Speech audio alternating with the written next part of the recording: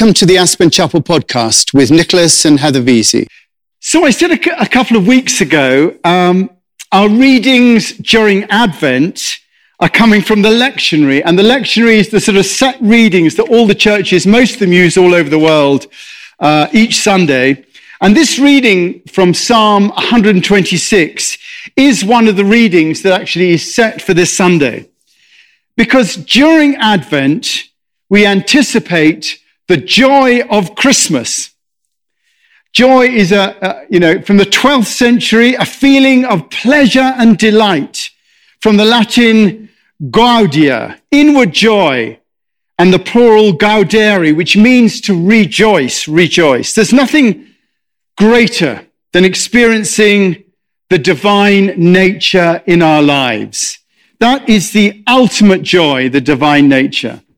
And in all difficulties that we face on a day-to-day basis, all the hardships and the privations are driven away in ecstatic joy at the realization of the existence of the divine. That's what creates the joy, the realization of the existence of the divine.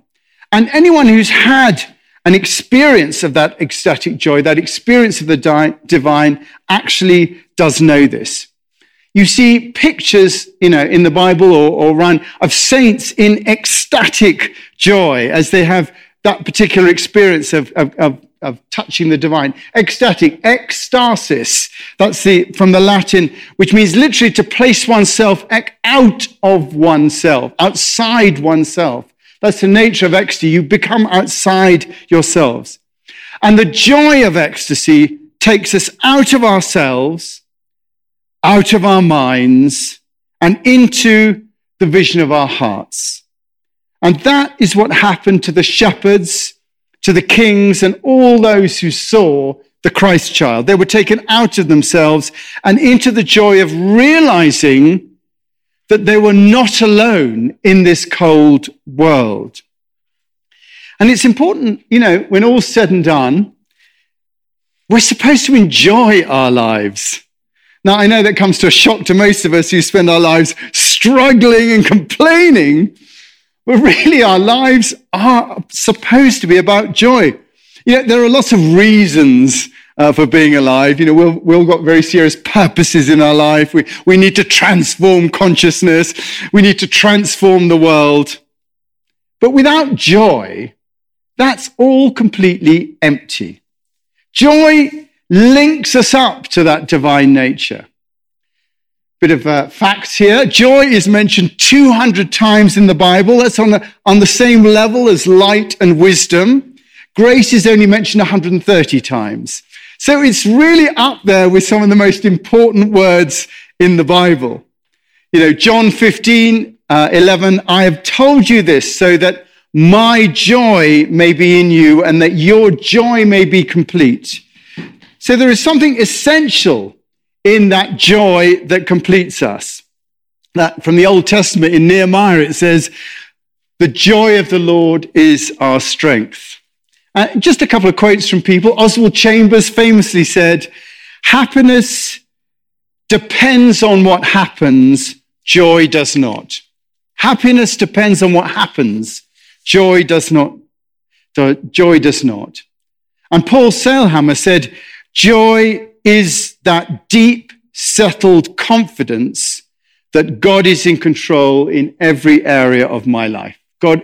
Joy is that deep, settled confidence that God is in control in every area of my life.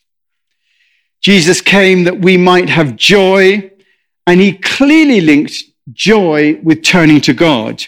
And you can see that when you look at the parables. Jesus always links it to joy. The parables of the lost sheep, the lost coin, the found treasure. It says, the kingdom of heaven is like the treasure hidden in a field. When a man found it, he hid it again, and then in his joy went and sold everything he had and bought the field. So joy is always, when Jesus tells these parables, joy is always at the end when they actually find the kingdom of heaven. Joy is that experience that we have then when we realize the deep connection we have with the divine and with each other. when that connection is realized, it opens up to a wisdom that has a body sensation. The wisdom has the body sensation that we call joy. The body sensation is commensurate with that idea that I mentioned a couple of weeks ago from Julian of Norwich, that all shall be well and all manner of things shall be well. That idea that in the end, it's okay. And if it's not okay, then it's not the end. That essentially we're looked after and all is right in the world. That's the real message and the promise of the spiritual life. And really that's what we're about here. Real joy comes from being at peace with your life. You've got to start with being at peace so that you can rest in love. It's falling into the depths of life, into the deep connectivity of all things. That produces joy. There's a wonderful passage from the Buddhist scripture, the Dhammapada, and that passage is about joy. And this is what the Dhammapada, the Buddhist scripture, says about joy. It says, live in joy, in love, even among those you hate. Live in joy, in health, even among the afflicted. Live in joy, in peace, even among the troubled.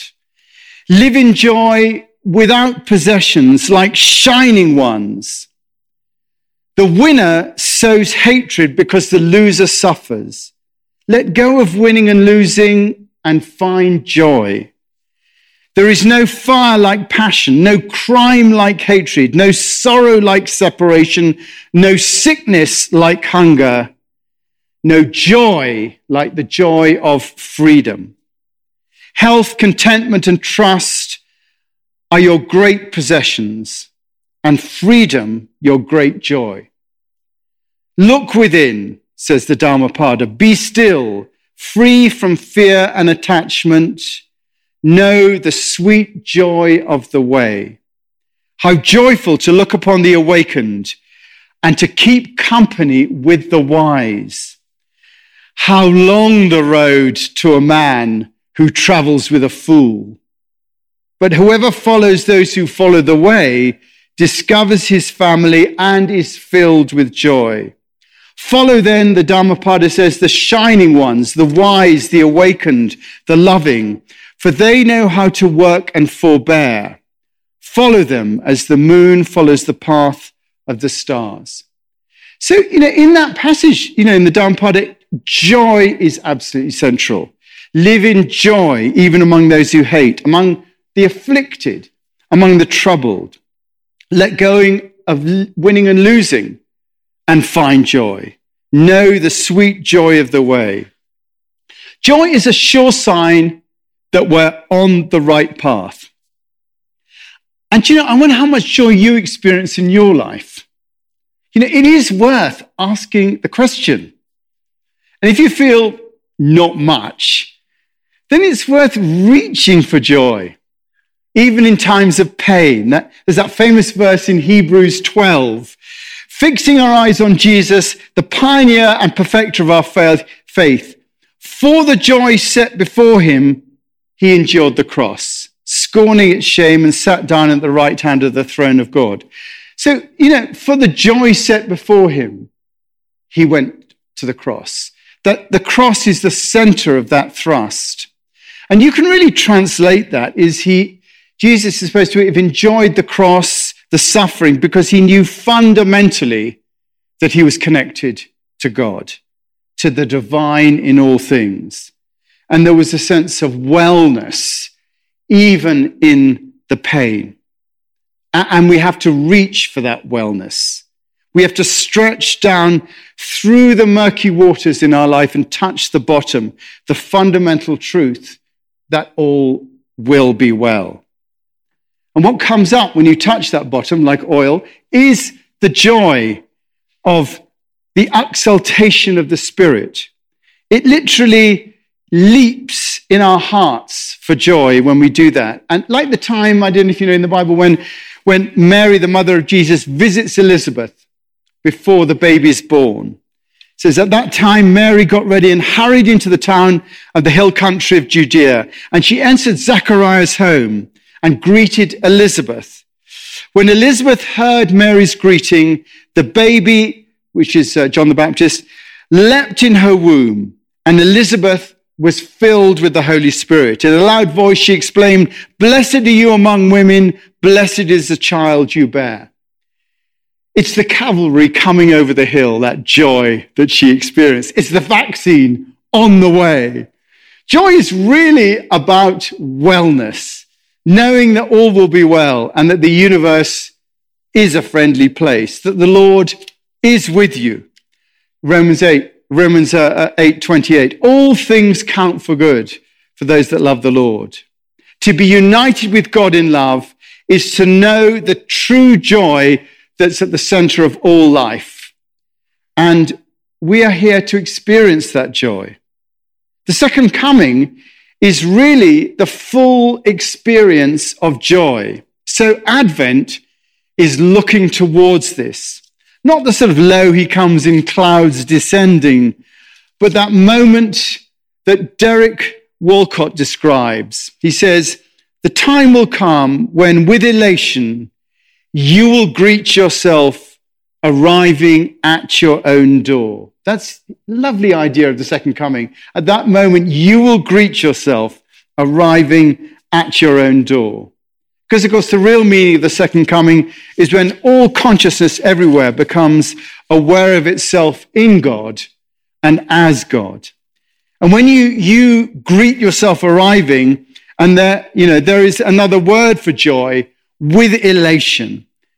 And that is the fullness of joy that Jesus speaks about. I've told you this, that my joy may be with you and that your joy may be complete. It's all about joy when you look at it.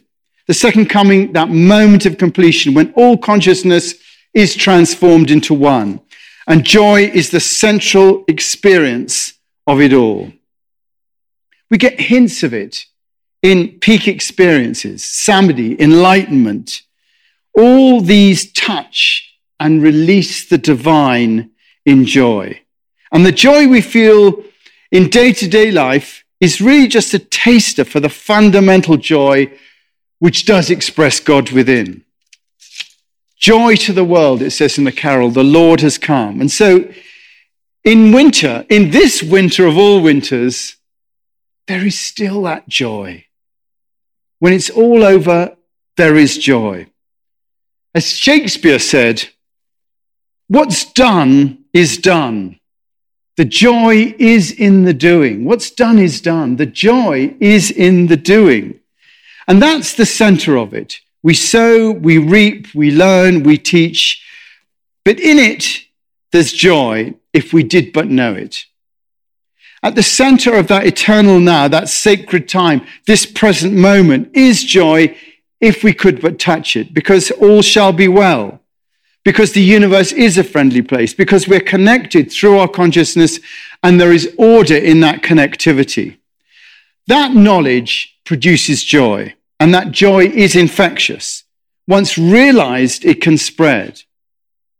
And it's all this that we look to in Advent. We remind ourselves that no matter how rough it feels, deep down there is a joy that can be mined if we took the time to get there. It's a reminder not to be taken in by the way the world looks, by the politics, by the virus, by financial difficulties, by relationships that have soured. All those are on the surface. The message of Jesus, the message of Christmas, is that there is joy to the world. That if you burrow down past the peace that passes all understanding, then you'll find joy. That's the next ecstatic step. And that peace enables us to calm our minds, not to be in our heads, but to move to our hearts. And once we're there, that's when we find that joy, that deep river that can carry us through all forms of torment, whatever they might be. The joy, the gladness of knowing that there is a divine nature that has given birth to all this and that we're all part of that. That's the ultimate joy. That's actually the ultimate rush. And in the difficulties that we all face at the present moment, it can be quite a challenge to link into that. But actually, it's always been a challenge. Right the way through history, that same challenge has been there in even more difficult times than we're facing at the moment. And at Christmas, it's just the yearly reminder that there is joy to access and that we do have to work on it. Like all mining, to get down to it, you've got to put in the work. And to get to that peace that passes understanding, and then to go further. Most of us are willing to stop at the peace. I know that in my life, which was fairly dysfunctional at various times, what I really wanted was to actually find that peace. That's what I was aiming for. In all the turbulence, I just wanted to feel a sense of peace. And when you finally get there, it's tempting to think, well, that's it. I'm at that peace. But you've got to realize that there is more. It's not just about the peace. You go down deeper and there is joy. And that joy comes from the peace. Because, as I said, it comes from the heart and not the mind. And it comes from the heart feeling that ultimate connection with the divine. And once we have that, once we've taken ourselves, out of our minds, into that ecstasy of joy, then we realize the divine. Realization really means action making real.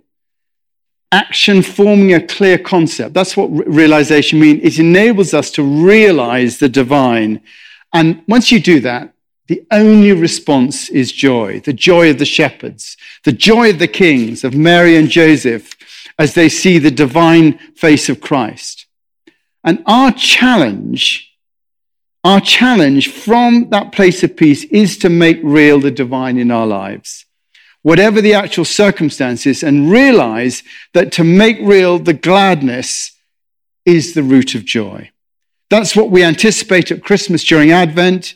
It's the joy of seeing the newborn, of being united with a lost friend, of a family reunion.